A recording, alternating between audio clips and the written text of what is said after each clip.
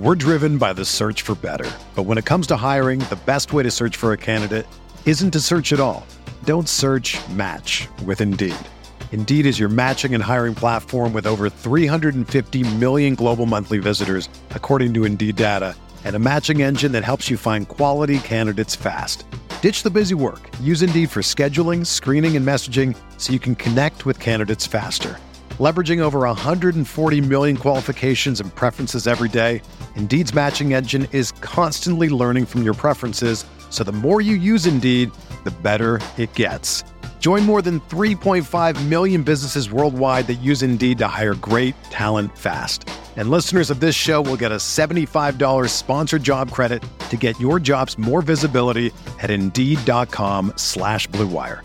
Just go to Indeed.com/Blue Wire right now and support our show by saying that you heard about Indeed on this podcast. That's Indeed.com/Blue Wire. Terms and conditions apply. Need to hire? You need Indeed. Team-by-team reactions to the second preseason game for most teams of the NFL preseason. Coming up next here on the RotoWire Fantasy Football Podcast.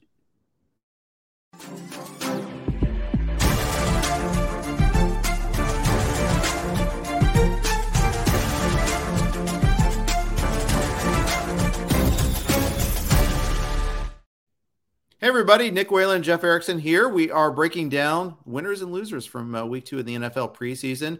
There's a great article on the site. Jerry Donabedian writes it. He wrote it last week as well for the first full weekend of games. He did it again here. We got one game still left, Atlanta and the Jets.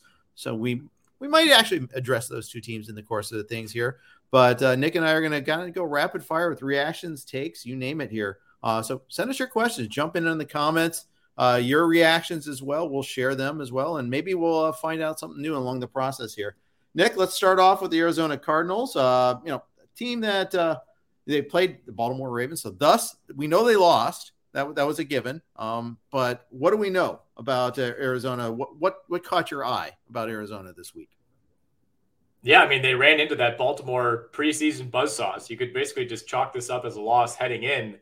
We didn't see a ton from the first teamers. I think the biggest standout is probably Eno Benjamin, was somebody that we're keeping an eye on for that potential number 2 running back role behind James Conner. But, at quarterback, it was mostly Trace McSorley, who college football fans remember from Penn State, a little bit of Jared Guarantano, but no Kyler Murray, of course, and really didn't see much from their regular pass catchers. So I think the really only thing we're keeping an eye on here preseason-wise for the Arizona Cardinals is who's going to emerge as that RB2 behind James Conner. Yeah, Williams barely played. Darrell Williams barely played. I felt like he was getting veteran treatment, though. It wasn't like he was getting buried so much as he's made the team already. That's the vibe I was feeling. Yeah, I mean, they didn't really lean too heavily on any one back in this game. I don't think there are a ton of takeaways. Like, Guarantano was their leading rusher on 1 carry, a scramble late in the game. Benjamin carried 4 times. McSorley was the leading carrier with 5. So, yeah, this was not a game where I think you can get a ton of takeaways. But, I mean, Williams versus Benjamin behind James Conner. Obviously, if Conner gets hurt, that's going to matter. But it's hard to really have any, firm takes on Benjamin versus Williams. I mean, from what I'm seeing, Benjamin's the guy whose ADP has been rising in recent weeks. So maybe there's some belief there. But I don't know. I mean, I haven't really found myself overly invested in this battle, to be honest. Yeah, I haven't either. I did pick up a share of Eno Benjamin late in the Raz Bowl, which I had perhaps the slowest Raz Bowl draft of all time, but I did get Benjamin late in that draft to get 1 extra running back share there just to try out there. So we'll see what happens with that. Atlanta Falcons, they play tonight. They play against the Jets. Any Falcons issues to follow? I mean, I think it's pretty cut and dry. We just got to watch to see if Drake London's healthy.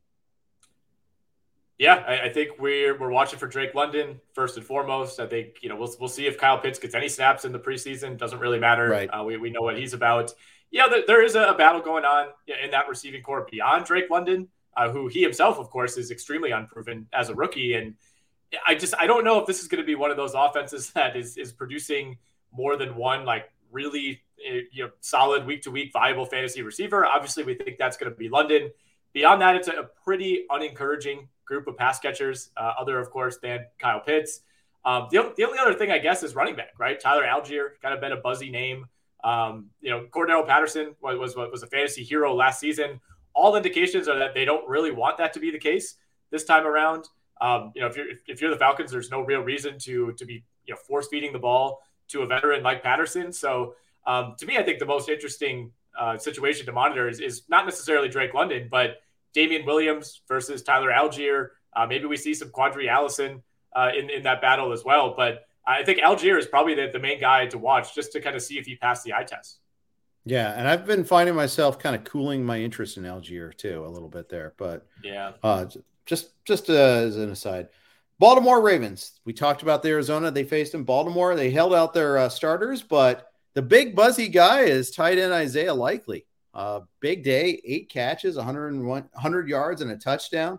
And Mark Andrews even said they expect Likely to have a role. And I got commented upon this that I used all my powers to avoid all the possible puns with Isaiah Likely. Try to do so here as well, but worthy of a late round flyer to be your tight end 2 in a deeper league, like say the NFFC where we go 20 rounds. Yeah, I mean, you don't want to overreact too much to one preseason game, but I mean, this is serious stuff. This is 8 catches on 8 targets for 100 yards. He had a 30-plus yarder mixed in there, even found the end zone. And this is playing with, Tyler Huntley, who's a legit quarterback. 13 of 14 was Huntley. Obviously, he gave the Ravens some pretty good games when Lamar Jackson was hurt last season. So real takeaways here. I think there's a case to be made to probably move Isaiah Likely up over Nick Boyle on the depth chart as that number 2 tight end. We'll see how he closes these next couple of weeks before the regular season starts. But, I know our guy, Alex Seslowski, brought up an interesting point that, if Likely continues to progress at this rate, I mean, maybe he's the guy that kind of takes some pressure off of that very much unproven receiving core. And I know Allen said he thought, maybe Boyle becomes like the number 2 guy in this offense behind Mark Andrews. I don't know if I'd go quite that far, but, I think he could maybe be the overall number 3 if things break right. I think it's probably Mark Andrews 1, Rashad Bateman 2, and then, Isaiah Likely, again, if he continues to progress. It's one good preseason game. We don't want to go too far. But, I mean, this is a guy with incredible size, great athleticism. The Ravens love using tight ends. It's completely conceivable that he could thrive alongside Mark Andrews. Yeah, it very well could be. Meanwhile, Gus Edwards unlikely to be ready for week 1. J.K. Dobbins is uncertain. They think he'll be ready, but they're not quite sure. They're not totally confident. Mike Davis is getting a lot of reps right now. Is he someone that in a pinch you could start in week 1?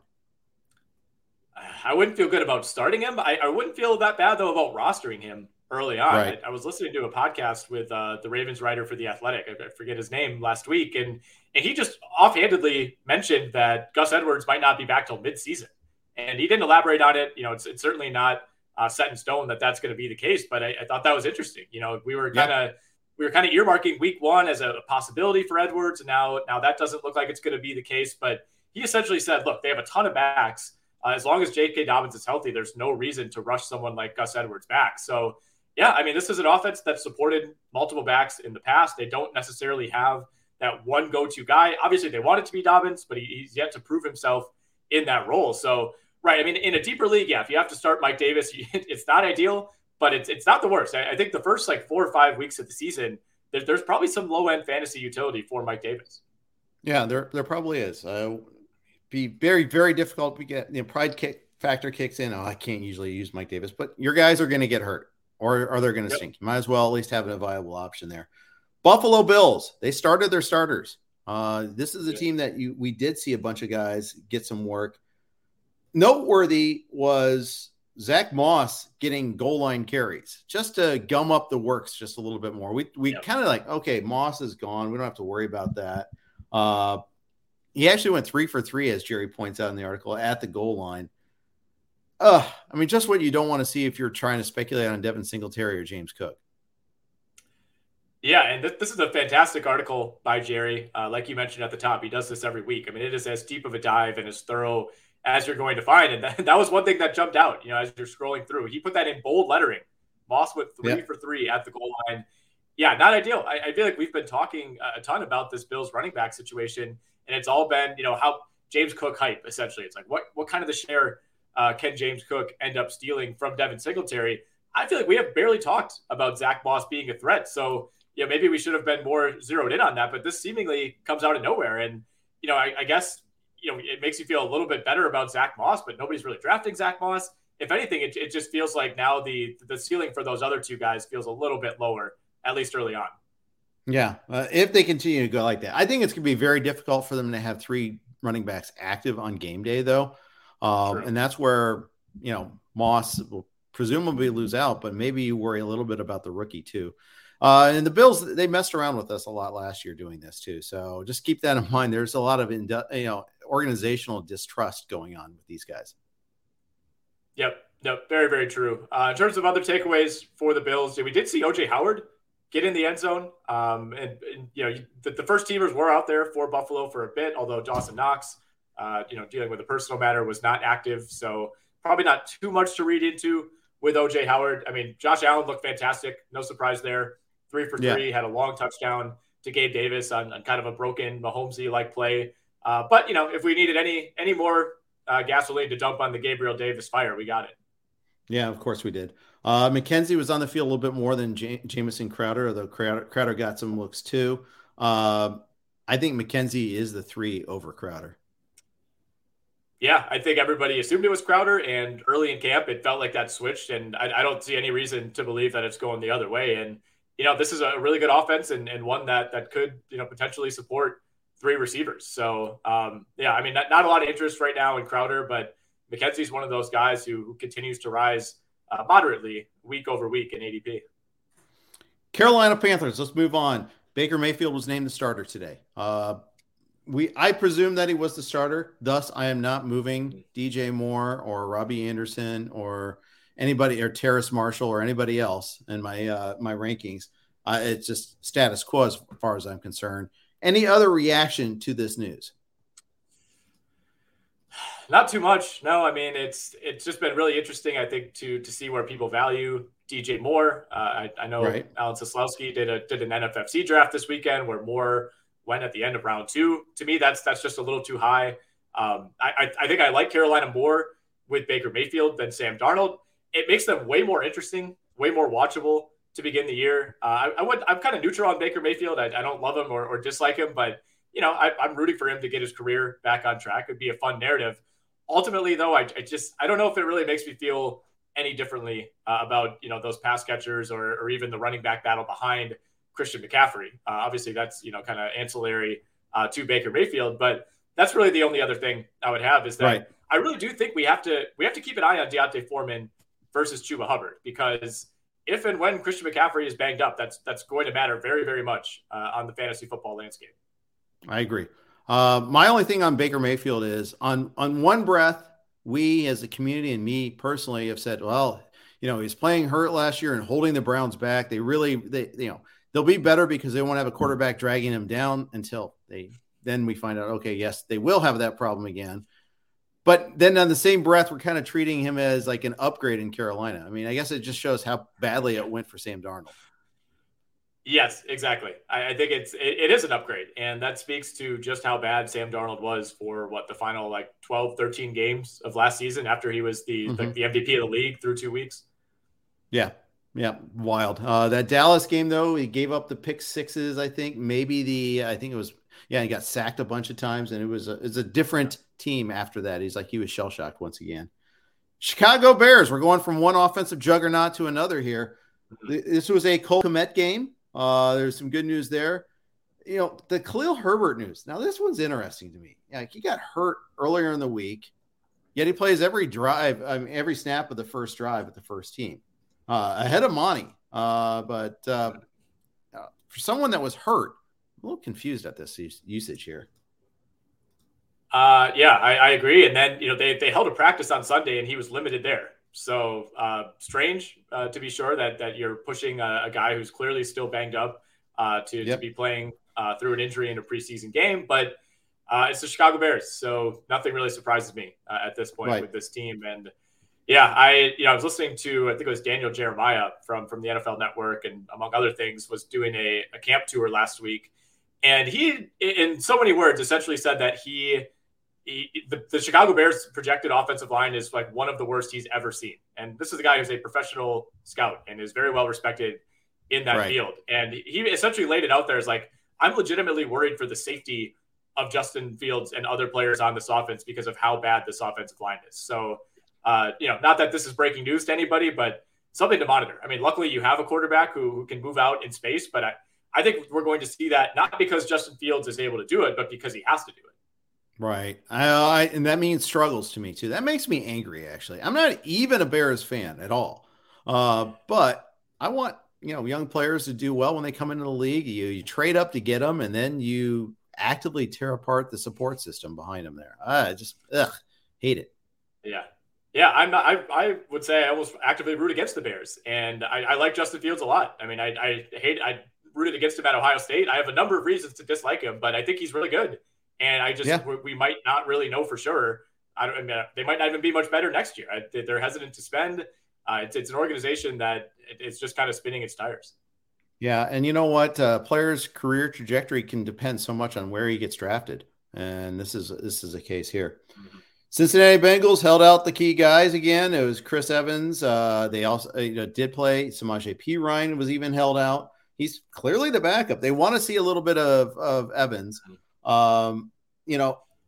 It's he did have a kick return 2 weeks in a row now. He's had kick returns, but the whole Evans over Perine thing isn't really necessarily going to happen. I mean, I think there's reasons to be enthusiastic about Evans, and the fact that I'm spending time talking to Chris Evans tells you where the Bengals are this preseason too. Yeah. Well, this is the nice thing about having a really good team where, the depth chart is pretty much locked in. You start having to like scratch a claw for storylines. Evans is coming in red hot here. I mean, what did he have? Like 3 yards on 5 carries in that game against the Giants. Yeah. So, part of that is, you got backup offensive linemen, you're probably not blocking at full capacity. So it's not necessarily an indictment on him, but yeah, I think it's going to be Perine. I don't think Chris Evans has really done anything to threaten that. But yet again, I mean, this is one of those situations where unless Joe Mixon is looking at an injury, probably not anything that's super relevant. Yeah, I think the storyline still is probably Burrow's progress. I mean, the fact that it came out that it was a ruptured appendix. It just wasn't, you need to get this taken out. Like, you need this out now.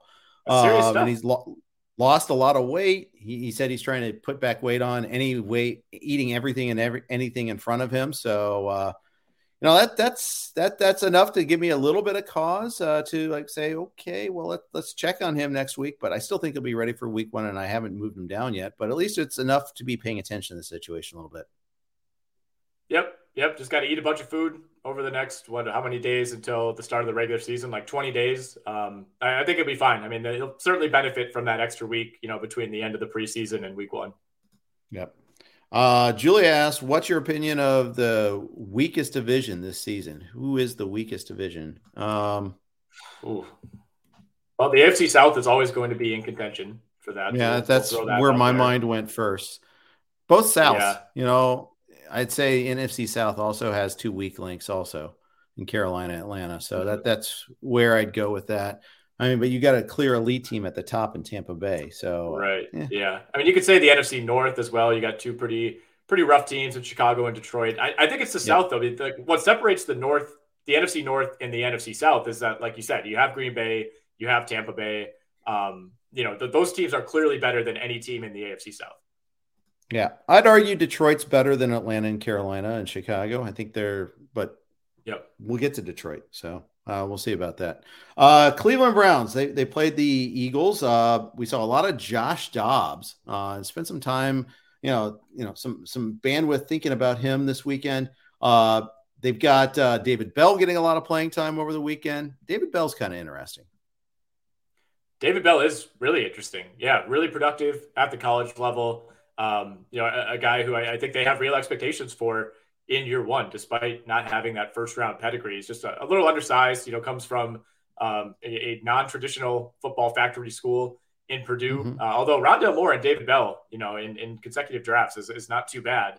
But yeah, this was a really interesting game. It was on national TV on Sunday, and Josh Dobbs looked amazing in this first half. I mean, he was running all over the place. He's much more athletic, I feel like, than I remembered. He was always mobile, but he looked, I'll say it, downright fast out there against backups for the most part for that Philadelphia defense. But, not a ton of takeaways here. Obviously, everything in Cleveland revolves around the Deshaun Watson situation and the quarterback situation. Right. Dearness Johnson had 2 carries for 21 yards in this game. I mean, if it gets to a point that they move Kareem Hunt, maybe he's somebody who has some interest, had some nice runs in spot starts last season. But yeah, I think it's that. And I think it's David Bell, who had 3 for 46 on 4 targets. Yep. He's probably going to be the number 3. Peoples-Jones will probably be the second. They held him out too, just as a kind of deference to him. Moving on to Dallas. Before we do that, though, quick note from our Blue Wire sponsors. We're driven by the search for better. But when it comes to hiring, the best way to search for a candidate isn't to search at all. Don't search, match with Indeed. Indeed is your matching and hiring platform with over 350 million global monthly visitors, according to Indeed data, and a matching engine that helps you find quality candidates fast. Ditch the busy work. Use Indeed for scheduling, screening, and messaging so you can connect with candidates faster. Leveraging over 140 million qualifications and preferences every day, Indeed's matching engine is constantly learning from your preferences, so the more you use Indeed, the better it gets. Join more than 3.5 million businesses worldwide that use Indeed to hire great talent fast. And listeners of this show will get a $75 sponsored job credit to get your jobs more visibility at Indeed.com/Blue Wire. Just go to Indeed.com/Blue Wire right now and support our show by saying that you heard about Indeed on this podcast. That's Indeed.com/Blue Wire. Terms and conditions apply. Need to hire? You need Indeed. Whether you're a world-class athlete or a podcaster like me, we all understand the importance of mental and physical well-being and proper recovery for top-notch performance. That's why I'm excited that Unified Healing is sponsoring podcasts on the Blue Wire Network. Unified Healing is a new and super innovative global network of wellness centers powered by Energy Enhancement System, or EE System. If you haven't heard of the EE System yet, then you'll want to listen up. This technology promotes wellness, deep relaxation, purification, and rejuvenation. Wherever you are across the globe, access to a center is easy and affordable. Interested in experiencing the EE System technology for yourself? Go to unifiedhealing.com/Blue Wire to learn more and find a center near you. That's unified, UNIFYD, healing.com/Blue Wire. No material or testimonials on the Unified Healing website are intended to be viewed as medical advice or a substitute for professional medical advice, diagnosis, or treatment. Always seek the advice of your physician or other qualified healthcare provider with any questions you may have regarding a medical condition or treatment and before undertaking a new healthcare regimen, including EE System. Thank you for your indulgence there. All of our podcasts are on the Blue Wire Network. Let's move on to the Dallas Cowboys. So for the Cowboys, the big thing then was the return game for them. It wasn't the starters that did a whole lot. It was special teams, and I think one was a pick six and one was a kick return. But that was where it was guys that were not necessarily stars, or not even like the backup guys. Like Rico Dowdle got the start, and he got some work in there, and that was great. Scored a touchdown, but the sneaky guy, it might be and I'm going to pull, it's so sneaky. I forgot his name. I was watching this from the hotel and when I was on my college tour with my daughter this weekend. But it was Kevontae Turpin. Thank you. Kevontae Turpin, who was awesome in the USFL earlier this year too. So he could be a guy that's gained a spot on the roster. That's one of the things that he could be one of those weapons, a little plus for the Dallas, defense and special teams. Oh, big time. He had a kickoff return and a punt return in the first half of this game. And he was out of his pads by, when the team came out for the third quarter. So, he's not officially securing that roster spot, but I think he showed enough that if you're pulling the pads off for the second half, that's a pretty good sign in the second preseason game. So yeah, I think we're going to see Kevontae Turpin as a premier return threat this season. Ultimately, probably not somebody you're going to be overly concerned with in fantasy leagues, but an interesting player to roster as teams kind of move away from focusing on generating a ton of value out of kick and punt returns. It just feels like it's not as big of a part of the game as the peak like Dante Hall, Devin Hester days. It's been a while, it feels like, since we've had one of those guys. But that was fun to see.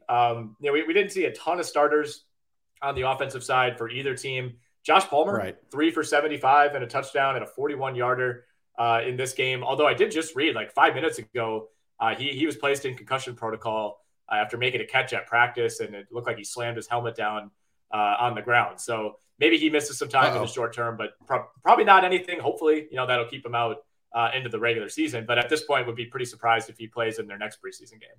Yeah, makes sense to me. Denver Broncos, the Buffalo is putting up a number on them. But the other thing was, a lot of people are making a case against Albert O because he played while other starters rested. It's always tricky to read the tea leaves in this situation, especially though with young players that don't have much of a history. I'm not necessarily spinning this against him a little bit. No, we had Alan Soslowski talking with him earlier today and how he drafted him in an NFFC league over the weekend. But I don't know how to spin this one. I'm not so negative on him here. I'm not, just because they don't have another option, right? I mean, it's not like I'm trying to think of a comparison. I don't know, like in Tampa Bay, it's like if you're not a Cameron Bright believer, you could say, well, they have Kyle Rudolph right there. It's like, if it's not Albert O, who's it going to be? Because you have Greg Dulcich, who did not even play in this game. He's still injured. Beyond that, a bunch of guys who are even more unproven than Albert O is. So I think it's going to be him. I think you could choose to read this as, look, he's a relatively inexperienced player who they want to get reps because he's going to be a big part of this offense. I mean, normally it's not great, when you're getting the Antonio Gibson treatment, you're playing, with like the third teamers when everybody else who's first team either didn't suit up or just got one series. But I just don't know who else it's going to be. They're going to throw a tight end out there, and I think it's going to be him. Right. I think you're probably right about that. And the question is, are they going to throw enough to it to support either one of them? Now, if it's a share, it ends up like some of Seattle's teams where the answer is neither under Russ. So that'd be a negative. The Lions, another team that is kind of benching their starters a lot. We're looking at number 3 running back job battles there. And honestly, Craig Reynolds had a game last year, but are we really concerned about that? Not so much. No. I mean, we're not even talking Josh Reynolds. We're talking Craig Reynolds. So that speaks to the level to which the Detroit Lions were resting their starters in this game. But good to see him get a win. That'll be good for Hard Knocks tomorrow night. Although another semi-rough effort from David Blau threw another pick in this game. But not a ton to keep an eye on. I mean, Justin Jackson, ex-Charger, looked pretty decent in that backfield. But I'm telling you, if you watch Hard Knocks at all, it's been very clear they want DeAndre Swift to be the guy. Their running backs coach is actually Deuce Staley, which I did not know until watching this. I mean, he basically spent half of last episode trying to get it through to DeAndre Swift that, he needs to start kind of viewing himself, I guess, as a star. Interesting. I've seen him go a lot, like end of the first round now in drafts. If I get pushed there again, I might actually take him there. What do you think? I like him. I would prefer Joe Mixon, who's going slightly later in NFFC drafts. Right. I think I would still prefer Kamara. I would probably prefer Aaron Jones. So I guess maybe I should correct my take and say I don't love it at the current cost. I'm more than happy to take him, in the mid to late second round. But I mean, he's going like pick 13 right now. I don't necessarily have a problem with that specific value, but like I just said, there are 3 guys that I would take over him. Yeah, Swift. So Swift, you have Mixon over Swift. How about Swift versus Barkley? There, I think I would take Swift just because I'm such a conservative fantasy player, and I just try to stay away from guys like McCaffrey and Barkley. Yeah. Having a hard time, by the way, figuring out what to do with Kamara still. I'm probably just going to take him, but I haven't landed him yet, so we'll see about that. News out of from the Packers. I mean, they rested starters too, but the big news is that they are getting David Bakhtiari back to practice off the PUP list. Yep, Bakhtiari back over the weekend. He practiced again today. A bunch of guys who we thought could maybe land on that early season PUP list did not. We even saw Christian Watson back on the practice field Sunday. He was doing some one-on-one work today against Jair Alexander. So that's a big step. We need to see something out of Christian Watson, you would think, before the regular season. Even with the drops, Romeo Doubs seems to have eclipsed him, at least to begin the year. Maybe behind the scenes, Christian Watson can play some catch up, but it's just really hard to imagine that Watson is going to build that requisite chemistry with Aaron Rodgers, over the course of like 2.5 weeks. Yeah, I think you're right about that. Dobbs keeps on dropping passes. I mean, that could change in a hurry. I mean, that's the other thing. The other thing I have a hard time figuring out is Robert Tonyan. I actually have him in a dynasty league. I held on to him, maybe against my better judgment. Maybe I don't have better judgment, but he hasn't been cleared for team drills yet. It's getting late. You can't use him in week 1. That's for sure. No, I wouldn't be surprised if he's one of the guys who does miss a couple games to begin the year. I mean, it's been mostly positive for Green Bay's other injured players, but he does seem to be lagging behind, which is understandable given the timing of that injury. I'm still on team Tonyan, and I can assure you that here in Wisconsin, this is a polarizing topic. I think some people think he's a little bit overrated. I know he wasn't great, statistically, he was not great before the injury last year, but I mean, you look at his final 9 games of 2 seasons ago. So 2020, the last full year he was healthy, his final 9 games, including the 2 playoff games against the Rams and the Bucks, 33 catches, 7 touchdowns on 35 targets. I mean, that's not, it's not elite production, but it's, for Green Bay tight end standards, it's pretty close. And he's maybe on the short list of people that Aaron Rodgers trusts. I think the argument for him is maybe he had a little bit too much touchdown luck. His too touchdown dependent is his stat package, but we never really got to see the ending of that story. And that's the thing that makes that tricky to gauge. Houston Texans, Dameon Pierce was rested as if he were a starter. So was Brandon Cooks. The rest of their starters did start, and it was pretty sloppy. It's pretty ugly against a Rams second team defense. All right, it's just Houston Texans football, baby. I mean, it's no easy days in the AFC South. I'll tell you that. We saw Davis Mills in this game, 10 of 17, did throw a touchdown, but wasn't super efficient. Not a ton of takeaways here. With the Texans, though, it's always tough to parse. Like, you see these random names, and you're like, wait, it is the Texans. Maybe this guy could end up making an impact. We shouldn't gloss over, though, Nico Collins, 4 for 48, including a touchdown for the Houston Texans. Another guy he's kind of in that same category as George Pickens and Romeo Doubs as one of these training camp risers at receiver. Yeah. Speaking of guys that are rising, Brevin Jordan, that tight end, is a nice little late option here. Graham Barfield tweeted out that that Jordan ran a route in 16 of 17 Davis Mills dropbacks. That's what you want to see from a tight end. Now, he's not being asked to block. He is out there as an option. Now, can he translate that into targets? That's the other thing you got to worry about a little bit there. But there's some positive things out of Jordan. This is year 2 for him too. So you expect a big leap forward usually with tight ends in year 2.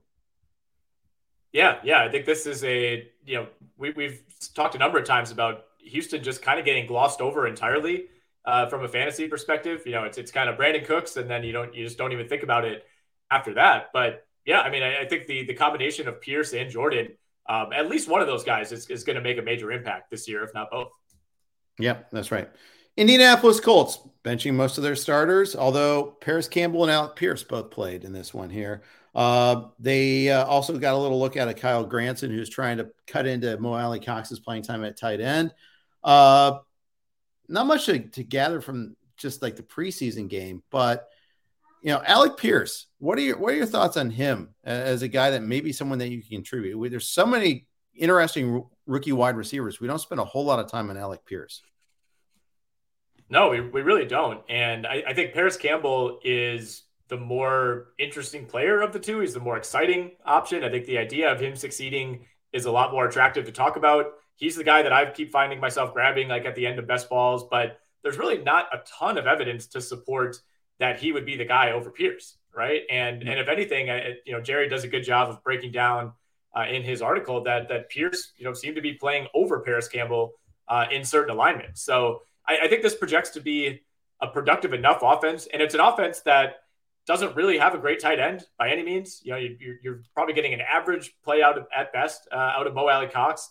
So it's an offense that should be able to support, at least one more pass catcher beyond Michael Pittman, if not two. So one of those guys is going to emerge. It's just a matter of picking the right one. And I think ceiling wise, Paris Campbell has a higher ceiling, but he's also been extremely injured. He's a unique type of player. I think Alec Pierce is maybe the safer option at this point. He might be. Jacksonville Jaguars played against the Steelers. You may have watched a minute or two of this one here. Oh, yeah. What were your thoughts on your Jaguars?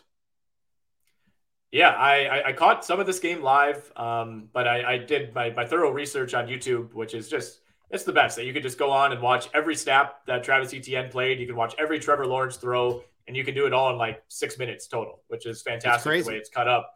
Etienne looks really good. He looks really good. There was a couple times, the good plays really stand out. I mean, there's also plenty of times where, him and Lawrence are running an RPO and he's just kind of running into the back of a guard and it's a 1 yard gain, but that's how it goes. In the NFL, it's not all going to be explosive plays, that you're kind of used to remembering with him from Clemson. But I think Etienne definitely passes the eye test, and I think Trevor Lawrence looks fantastic. There are times where he's still a little robotic for my liking, especially when you see the plays that like Mahomes and Josh Allen are making in limited snaps this past weekend. I mean, Lawrence is still, for as mobile as he is, he tends to be kind of statuesque. He always kind of wants to have that solid throwing base, which is a good thing.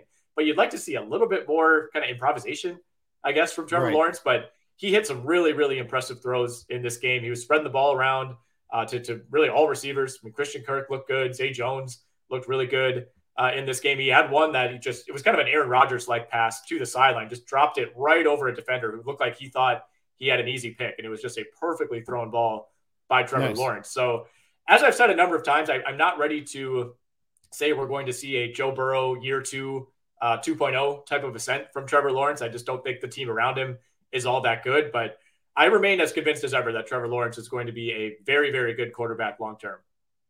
Very good.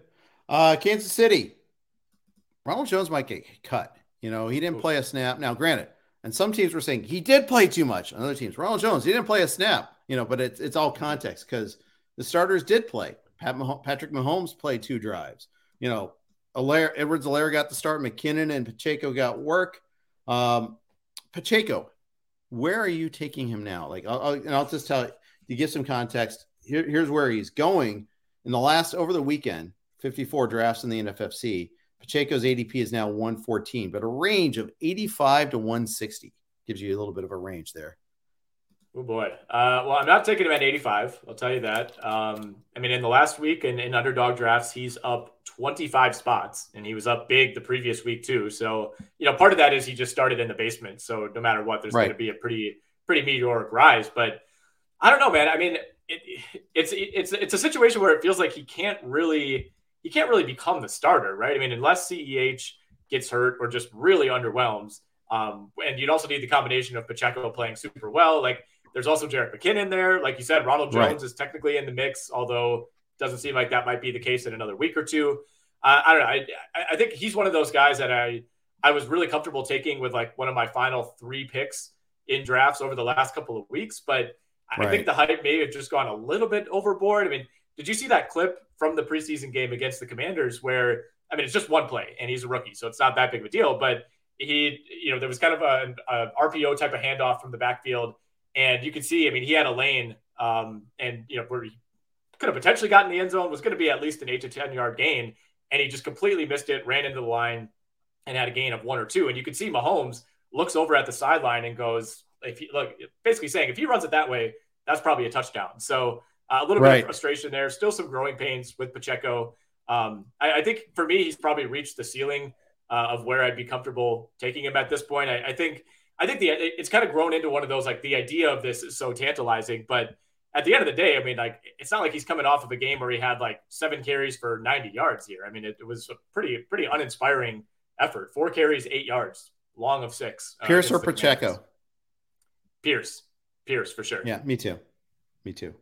All right, let's move on to the Vegas Raiders. They just traded away a backup quarterback. He went to the Vikings. They rested starters. They rested Josh Jacobs again. Zamir White got a start.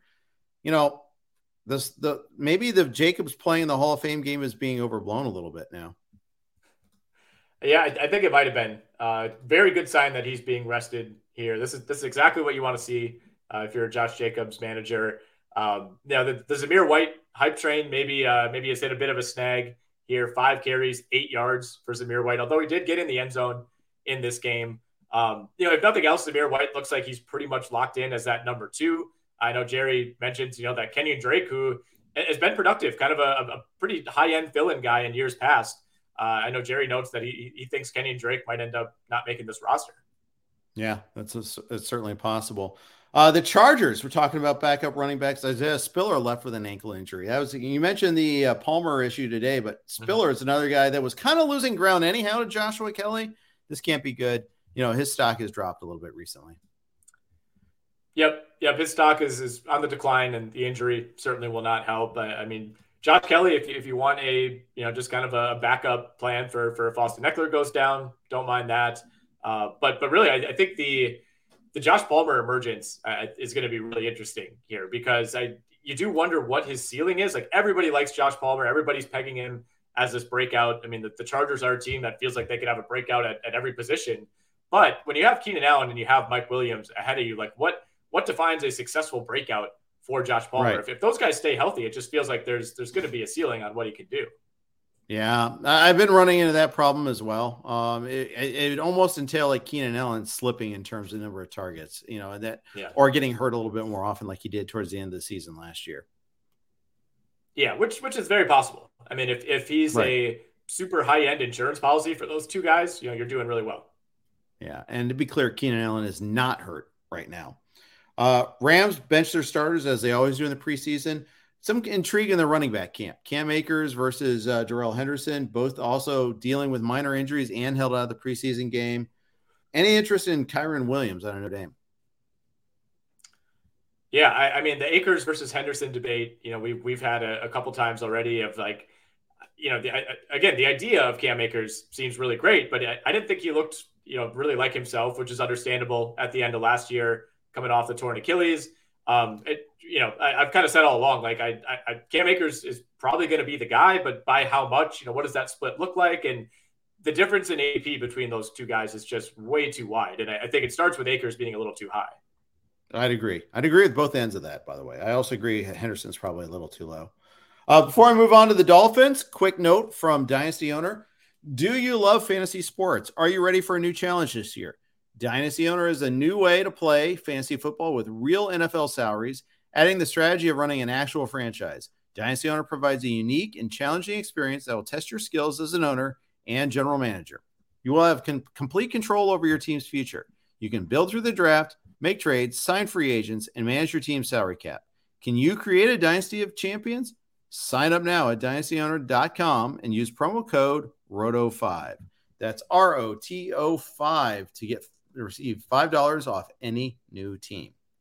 Jeff Erickson here with Nick Whalen. We're going team by team, giving our hot takes. Mike Gesicki played, he's another guy that played too much, but he's also struggling to learn the offense. And he even says, it's like I'm learning a new position. There's been plenty of bad news when it comes to Mike Gesicki so far this cycle. Yeah, there has. And, you just kind of wonder what that adjustment process is like, going from Brian Flores now to Mike McDaniel. And, obviously Mike McDaniel is used to having a certain type of tight end with the 49ers, and Gesicki is certainly not, he's not George Kittle. So I don't know if they're trying to kind of turn him into that type or what that might be. But, much like what we talked about with Albert O in Denver is like, I just don't know that they have another great option behind him. It'd be one thing if there was, some like, I don't know, like a second round rookie who they had behind Gesicki that's just waiting to take his job. But it's kind of you have Durham Smythe, Hunter Long, somebody named Seathan or Keithan Carter. Like, none of these names really stand out. That would be former Bengal great Seathan Carter, by the way. Seathan? I've never heard of anyone named Seathan. Yeah, I mean, it's got to be, right? I don't know. He did play 3 seasons in Cincinnati. I was not aware of that. Sorry to interrupt you again, but I couldn't wait to get that. Oh, it's all right. Ethan Carter, but yeah. Yeah. So point is with Gesicki, I am limiting my future exposure to him. I got him in a couple of early leagues. He's dropped out of my 150. He's dropped out of the 150 and ADP. He's got a range of like 100 picks over the last week. So there's even one league out of 54 where he went undrafted. So it's kind of happening that he's dropping a little bit. Yeah, it is. And, I mean, it's just, I don't know. We need to figure out, I guess, what exactly they're trying to do. I know Jerry kind of speculated that, with Gesicki, they want him to be more of an edge setter type of blocker, and maybe that's not his bag. But yeah, I mean, probably a player that I think for at least until there's more news on this front, we probably back off of. At least I will for the rest of draft season. Yep. Minnesota Vikings. KJ Osborne, his ADP is 155, and I'm here for it, Nick. I actually think that this is a pretty decent price to pay for a guy that's making some pretty good strides. I think he had 7 touchdowns last year. I got him in late rounds of the beat Jeff Erickson a couple of weeks ago. I think Minnesota can support that third wide receiver so that in bye weeks you can use Osborne. I think maybe he cuts into a little bit of Adam Thielen's target share at some point. I like Osborne is my takeaway. Adam Thielen turns 32 today. So, I mean, it's official now. It's no longer soon to be 32-year-old Adam Thielen. And that's a big part of this, right? I mean, I think, like you said, there are some weeks where I think that offense can support 3 receivers, and some weeks where maybe he'll almost function as that number 2 next to Jefferson. But I think the real appeal is, look, Adam Thielen got hurt last year. He's moving into his mid-30s. If he misses, 4 to 8 games, that's going to be a really, really valuable stretch to have KJ Osborne on your team. So I'm all in. I mean, it's actually interesting if you look at his current ADP in NFFC. It's Isaiah McKenzie and then KJ Osborne right next to each other. 2 guys that are in very similar situations as the clear third guy, but the clear third guy in a really productive offense. Yeah, that's true. Question, is Irv Smith back at practice? I will double check on that. I thought that he was making progress, but not quite back yet. It was the last I saw of Irv He's Smith. Closing in on a return to practice as of Saturday. Closing in. I love that phraseology. Closing in. Yeah. Yep. At least, it's a thumb. It's not like a muscle pull. It's not like one of those, yes, there are potential setbacks even with the thumb injury, both blocking and receiving, but I like that type of injury than say like the concussion or groin pulls or something of that nature. Or groin pulls, hamstring pulls, certainly better than a knee injury, which he's suffered before in the past. Let's move on to the New England Patriots. They struggled. Mac Jones struggled a little bit. There was some talk initially too about who was calling the plays and all that.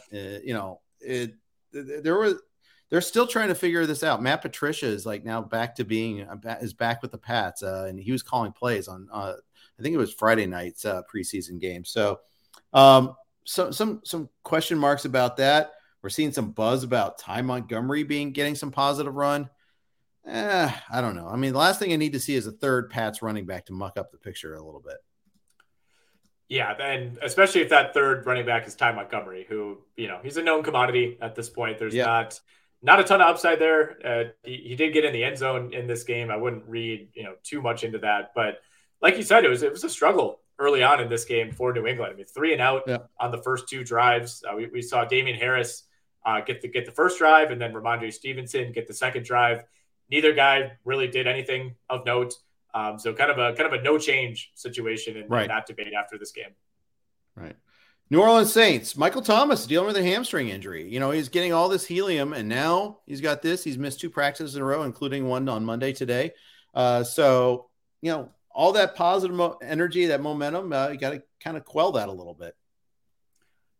Yep, a little bit. I mean, you worry about, obviously it'd be a lot more concerning, I guess, if it was a foot or an ankle, but still, something to monitor. And anytime Michael Thomas is injured, especially if it's a leg injury of any sort, but even if it's a wrist injury, whatever you want to say, it's going to be a headline with him no matter what. So something to monitor there. Chris Olave, your guy, getting in the end zone. Jerry does a good job of noting that, he very easily could have had another touchdown if anybody other than Ian Book was at quarterback in this game. We've spent quite a bit of time, on this pod and on the XM show, kind of breaking down this rookie wide receiver class. And even if you don't think Olave is the most, talented of all these guys or has the highest long-term upside, I think we've kind of come to an agreement that he's at least in the best situation to succeed right away. Indeed. Yeah, give me more Olave. I'll keep taking them. No problem about that. Let's move on to the Giants. They rested Barkley. Kadarius Toney is still out with a leg injury. Kenny Galladay played a bunch and didn't have a target. If there was more reason to be out on Galladay, there it is for you. I mean, if you needed that, good. Saying that I'm out on Kenny Galladay is saying like I'm out on drinking Tab Cola. I mean, okay, it's fine. It's not really a likely thing to happen anyhow. What is Tab Cola? You don't know? Okay, Tab was this diet drink. It was in a pink can. It was like the precursor to. It was there before Diet Coke and Diet Pepsi. It was just okay. Basically, yeah. I was purposely anachronistic there, but the whole point was, I'm not going to be getting any Kenny Galladay there, but it's not really a bold stance to say so. Going back to our Chris Olave conversation, Chris Olave or Sky Moore in PPR. I'm all team Olave on this one here. I like Sky Moore, but I'm all about Olave on this one. Yeah, totally reasonable to believe that there's upside with Sky Moore. I think just being in that Kansas City offense is super tantalizing, and it's easy to want to just have a piece of that. But yeah, I think Olave is the safer answer. Even though you're looking at a downgrade at quarterback. With Sky Moore, it's one of those guys. Like I'm happy to be wrong in year one and reinvest next year if I have to. Right. One other note on the Giants here, kind of a 3-man air raid in this game between Daniel Jones, Davis Webb, and Tyrod Taylor. 43 of 54 combined for 356 yards. Davis Webb especially looked really good. He was 22 of 27. But even Daniel Jones, 14 of 16 for 116, did have a pick, but an efficient day overall against mostly backups for Cincinnati. Right, exactly. And maybe there's some hope for Daniel Jones. I mean, his good games, he's been fantasy viable. I mean, again, that seems like a truism, but not necessarily. I mean, the fact is he's had those good games. He's mobile. So I still remember the rushing touchdown that wasn't against the Eagles where he tripped over the yard line. But the point is he actually did get out in the open field in the first place there and has that ability. Yeah. Eagles, speaking of the Eagles, they benched most of their starters again. No Miles Sanders, although he's dealing with a hamstring injury. And it just seems like there's a lot of things with Miles Sanders. I did downgrade him going into this past week also. He's kind of like in the Antonio Gibson camp for me. I've gotten my exposure to him. I don't really want a whole lot more.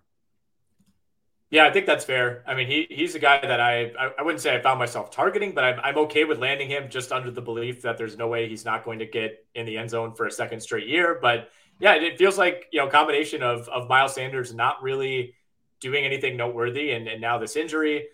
Plus, Kenneth Gainwell looking pretty good. I mean, we were able to watch this game on TV yesterday. 11 for 46 and a touchdown. This offense looked pretty solid. Under Gardner Minshew, who's one of the best backups in the entire league. So even though we didn't get a look at a lot of the ones for Philly, still a fun game to watch. I mean, Gardner Minshew can absolutely move the ball. We did see Jalen Reagor out there in this game, which is not a great sign for where Jalen Reagor kind of falls in the hierarchy of Eagles receivers right now. I think that's almost 100% a showcase for trade situation here. So yeah, I mean, Quez Watkins did play as well. We didn't see Brown or Smith, which those guys, we know they're the 1 and the 2.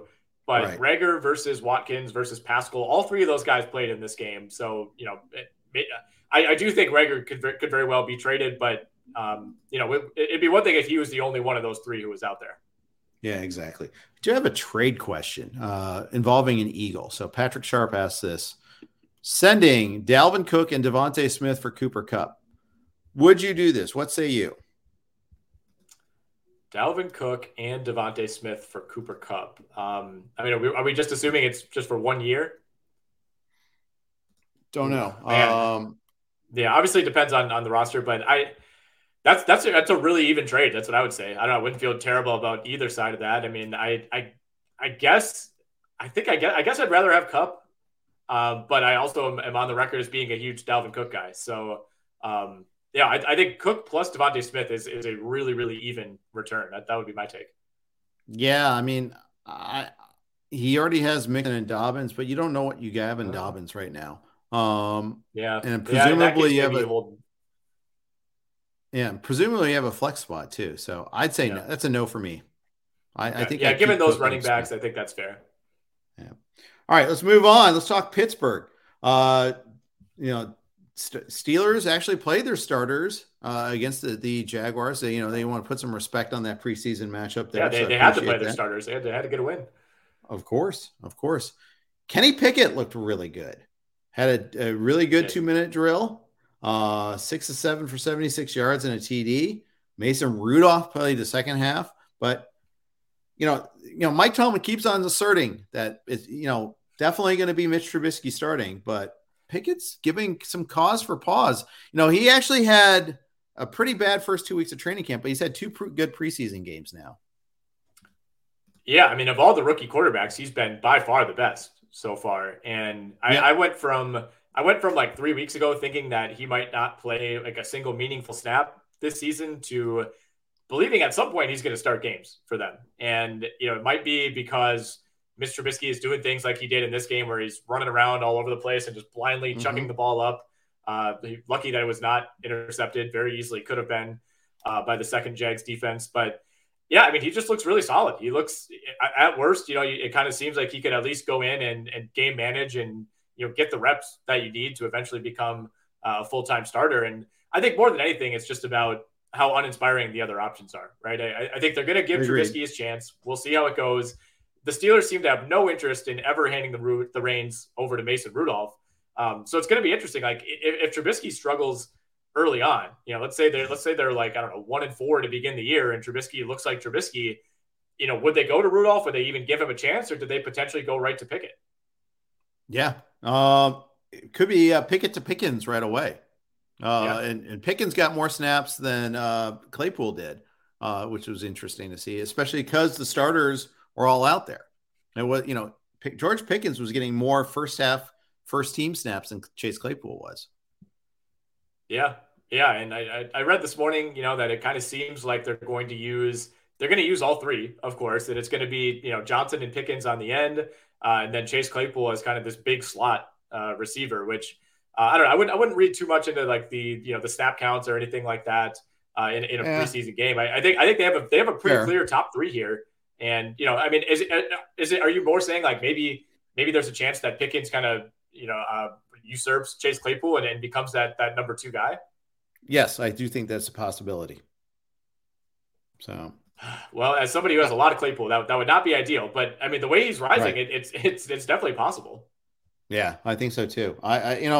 It's interesting checking out the ADP on both. Pickens is at 115 now. Claypool is at 108. So that gap has narrowed quite a bit. Yeah, big time. That's a little concerning. I mean, my number one concern is still the quarterback position for this team. Although, I mean, they only put up 16 points in this game, but in both games, all 3 guys have shown like varying levels of competence. Like I don't know if like I favor any of the 3 over the other, but they've all looked at least okay. So like I'm starting to come around that this offense might not be a total disaster. And, even though Ben Roethlisberger is obviously way better than any of these guys, what he looked like at the end of his career is probably not all that different than what these guys are going to be bringing to the table. Yeah, correct. Let's keep on moving and let's hit up the San Francisco 49ers. So Eli Mitchell's been out with a soft tissue injury. He's been banged up a lot. Jeff Wilson, was held out as well. He's probably the backup, but, can we see anything do you see anything out like Trey Sermon or TDP or Hasty that gets you interested in maybe one of them? Not a ton. I mean, Davis Price is a little bit intriguing, but it seems to me like they're in preservation mode with their top 2 guys in Mitchell and Wilson. And, Trey Sermon certainly has the pedigree coming from college, but didn't do a whole lot in this game. At 5 carries for 8 yards, the longest of which went for 3 yards. So basically was getting stacked up every single time he touched the ball. But, the 49ers are one of those teams. It's kind of hard to get much of a read on them in the preseason. We did see Trey Lance in the opener against Green Bay, but it was Brock Purdy and Nate Sudfeld in this one. Yeah, indeed. Let's move on to Seattle. Drew Lock was going to get a chance to start this one, but he came down with COVID, couldn't play. I guess he's close to returning back to practice. So some good news on his health, but the presumed starter is Geno Smith in this one here. We'll see. Locke is going to play a lot in Friday's preseason finale against the Cowboys. That was our latest note on that. Yeah, I think they're turning him loose. I mean, they wanted that to be the case in this game against Chicago. It was not. Seattle looked absolutely terrible to open this game, and a lot of starters are sitting. But I think the Bears were up like 17-0 at one point. They had a defensive touchdown, just kind of a sloppy game for the Seattle Seahawks. But yeah, I mean, no matter what, even on days where you hear that Drew Lock looks better than Geno Smith, it does feel like Pete Carroll, despite kind of signing off on the trade for Drew Lock, doesn't really seem all that interested in Drew Lock beating out Geno Smith. I don't know if Geno's just a Pete Carroll guy or what it is, but they seem kind of dead set no matter what on at least giving Geno Smith the first crack at this job. Yeah, I think so too. Maybe it's just the incumbent, the devil they know, as opposed to Locke, who's a little bit more of a unknown to them. Tampa Bay Bucks. Tom Brady is back at practice today after a lot of wild speculation over the weekend. My favorite story is one that you shared with me earlier on this one there. What's the wildest theory you've heard with Tom Brady's absence? Well, it's really the only wild theory that I've heard. I'll have to maybe do more searching to see if there are others out there. But, the theory is that he was auditioning for The Masked Singer or participating in The Masked Singer. The idea, of course, is that he would have agreed to this while he was retired or, long ago, basically. And it was something that either due to a contract or due to the amount of money that he'd likely be receiving, that he did not want to miss. And of course, if you're familiar with even the basics of the show, which I've never watched, for the record, I want to get that out there. I have not watched The Masked Singer, but I know how it works. And you need to keep some level of anonymity. You can't say, "Hey, I was on The Masked Singer," because that ruins the whole show. So you can see where you can connect the dots here. You need to be away to film this. Of course, they do not film in Tampa, Florida. So we'll see. I mean, we may not really get a full answer to this until, if it is the case, until that episode airs, which I don't even know when that would be. And again, no idea if this is true or not. Chances are it's not, but it's an interesting theory because, Brady and Bowles and the Bucs have kind of deflected every other possibility, Yep. And honestly, you got a brand new offensive line. You got a couple new receivers. I know he's Tom Brady. He doesn't necessarily need practice, but yeah, you need timing with your teammates. So I don't know. If that's really what was happening, I'd have a problem with it. Well, it's also very un-Brady, right? I mean, he's not somebody he's notorious for not doing things like this and notorious for, staying late after practice and working with young guys. That to me that's maybe the biggest mark against that theory is Tom Brady just doesn't seem like he'd be interested in doing that. No, it's very odd. Tennessee, they played some of their probable starters, including Austin Hooper, Nick Westbrook-Ikhine. They played a lot of Treylon Burks with starters and with subs both. Yeah, he started the game and then also played deep into the second half and just didn't really do a whole lot. 1 catch for 4 yards on 3 targets, similar result to what we saw in the preseason opener. And with Burks, we might just have to kind of go in blind on this one. And I think I only have him in 1 league so far. He's certainly not it's not like an overly inspiring investment to make right now. I mean, he's a really fun player. If you watched him last year at Arkansas, there's a ton to love. I mean, you talk about somebody who has, a little bit of that Deebo Samuel in him, in terms of just how big and physical he can be after the catch. There's a lot to like, but yeah, we just haven't really seen anything definitive yet. And if you're taking him at cost, you're got to be willing to go in blind. But as we've talked about a number of times, Jeff, this is a team that, is still working Robert Woods back from injury. And beyond Woods and Burks, it's Westbrook-Ikhine, and then it's a bunch of no names. And even at tight end, it's Austin Hooper's fine, but he's not Mark Andrews. He's not Travis Kelce. He's not Dalton Schultz. He's not Kyle Pitts. So, there's in theory, at least, there should be opportunities here. Indeed, there should be. Let's finish up with the Washington Commanders and finishing up with a team that has had a lot of ink spilled lately in the fantasy community. Yeah, it's going to be a strong finish. I think this is the team that maybe has the most notes to run through of any team. And of course, it centers around the running back position. That's been a battle really since the start of camp. It feels like Antonio Gibson is going to be buying his own tickets to games this season. We're still not really sure, where J.D. McKissick fits in here, but Brian Robinson I mean, he's the guy whose ADP is up 28 spots over the last week in underdog drafts, and a lot to like about how he looked in their preseason game against the Chiefs, and the fact that he seems to have the momentum right now. And maybe that'll change again. Who knows before opening day? But Brian Robinson, I think, is the guy to own, at least at this point. Yeah, and this is why, by the way, this is why you do drafts early, because you could have gotten Brian Robinson, pick like 180 earlier in draft season. Now, in the last weekend, it's at 117. No, still quite a pretty wide range, but cost of doing business has gone up in the Brian Robinson business. And meanwhile, what goes up must come down, obviously. Antonio Gibson, on the other hand, his stock keeps continuing collapsing. He was returning kicks. Although I will say, when J.D. McKissick out, Gibson caught 3 passes on 4 targets and looked pretty good doing that. And proof that, he caught a lot of passes at Memphis. Remember, this is a team that had a lot of pass-catching running backs at one point in time. Yeah, for sure. I mean, he has a history at that position, doing that kind of work. So I almost like him more if that's like the focus, right? Is if you're not trying to make him this traditional running back who also catches balls, like if he kind of becomes maybe the specialist in that role, maybe that's best for him. Maybe that's what's best for this entire running back group.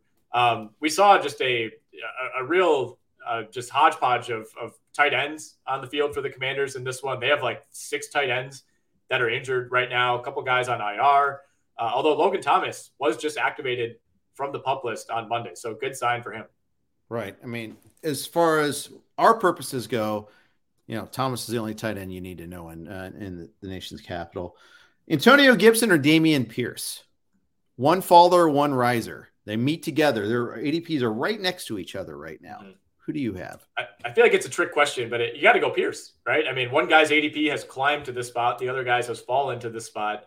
I don't know what is even the case at this point, for Antonio Gibson over Pierce. It's been all negative for him. So for me, it's got to be Pierce. I will say that I would allow neither, or as also an answer, at least at that price. 83 and 84 respectively is their respective costs there in ADP in the NFFC over the last week or so, 54 drafts. So any other Commanders notes before we sign off today? No, not too much. I mean, we saw Terry McLaurin on the field to begin this one. We saw Jahan Dotson, Curtis Samuel. So they had their full complement of receivers out there, even though the tight end position was kind of a disaster. But I mean, it's going to be a wait and see for sure. It's going to depend on Carson Wentz. And, as we've harped on a number of times, like as much as he's extremely shaky week to week and probably not the guy that you want leading the team that you root for, still some higher upside, I think, statistically for Carson Wentz compared to some of the other guys who we'd put in that same category at quarterback. Right. I mean, at this point, he's probably a bottom 8 starter in the league right now? I think that's probably fair. I mean, a lot of those guys are considerably worse than Carson Wentz, and his reputation has taken such a massive hit. But at the end of the day, this was a guy who still had 27 touchdowns and 7 picks last season. Yeah. QB 27 right now in the NFFC. He's behind Davis Mills, which, by the way, I support. He's behind Watson. That'll change, I'm guessing. Behind Tannehill. And Tannehill lost A.J. Brown, and I don't know. Wentz versus Tannehill is interesting. I almost might lean Wentz at this point. Better receivers. I might too. Wentz versus Jared Goff is actually kind of interesting too. Mm-hmm. Yeah, there's a reasonable separation there. I mean, almost 2 rounds in underdog. I think people just don't like Carson Wentz, and that's a big part of this. Is just like there's just a lot of I think everybody feels how Jim Irsay feels about Carson Wentz, and it's just like people bought in on him last year. Yeah, it's just like get this guy out of here, man. Exactly. But I think realistically, he's right in that same category. He shouldn't be going 20 to 30 picks later than Jared Goff. No one shouldn't. It's a sign. But all right, that's going to wrap up today's podcast. Catch Jake and Joe tomorrow as they continue their draft strategy chats. They've been rocking it lately. Last week they did Joe's NFFC draft, so tune in for that. We got the Stake League tomorrow. Nick, we're going to get you back in that, but we'll have Stake League results later in the week. So looking forward to seeing those results. I very much need to get back in there. I got to start beating down Peter Shanky's door on that one. All right. Well, I'll nag at Pete too. Maybe we'll get, we'll see if someone else, if there's a late drop, we'll get you on call. Otherwise next year for that. But thanks everybody for listening. Thank you for all the comments in the forum. Appreciate it, guys. Thanks for listening. Take care.